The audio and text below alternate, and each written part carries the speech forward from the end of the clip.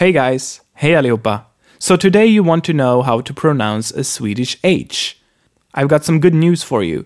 You know it already. It's just like in English words like horse or hope. So let's look at some Swedish words with H. Häst, häst, meaning horse, häst.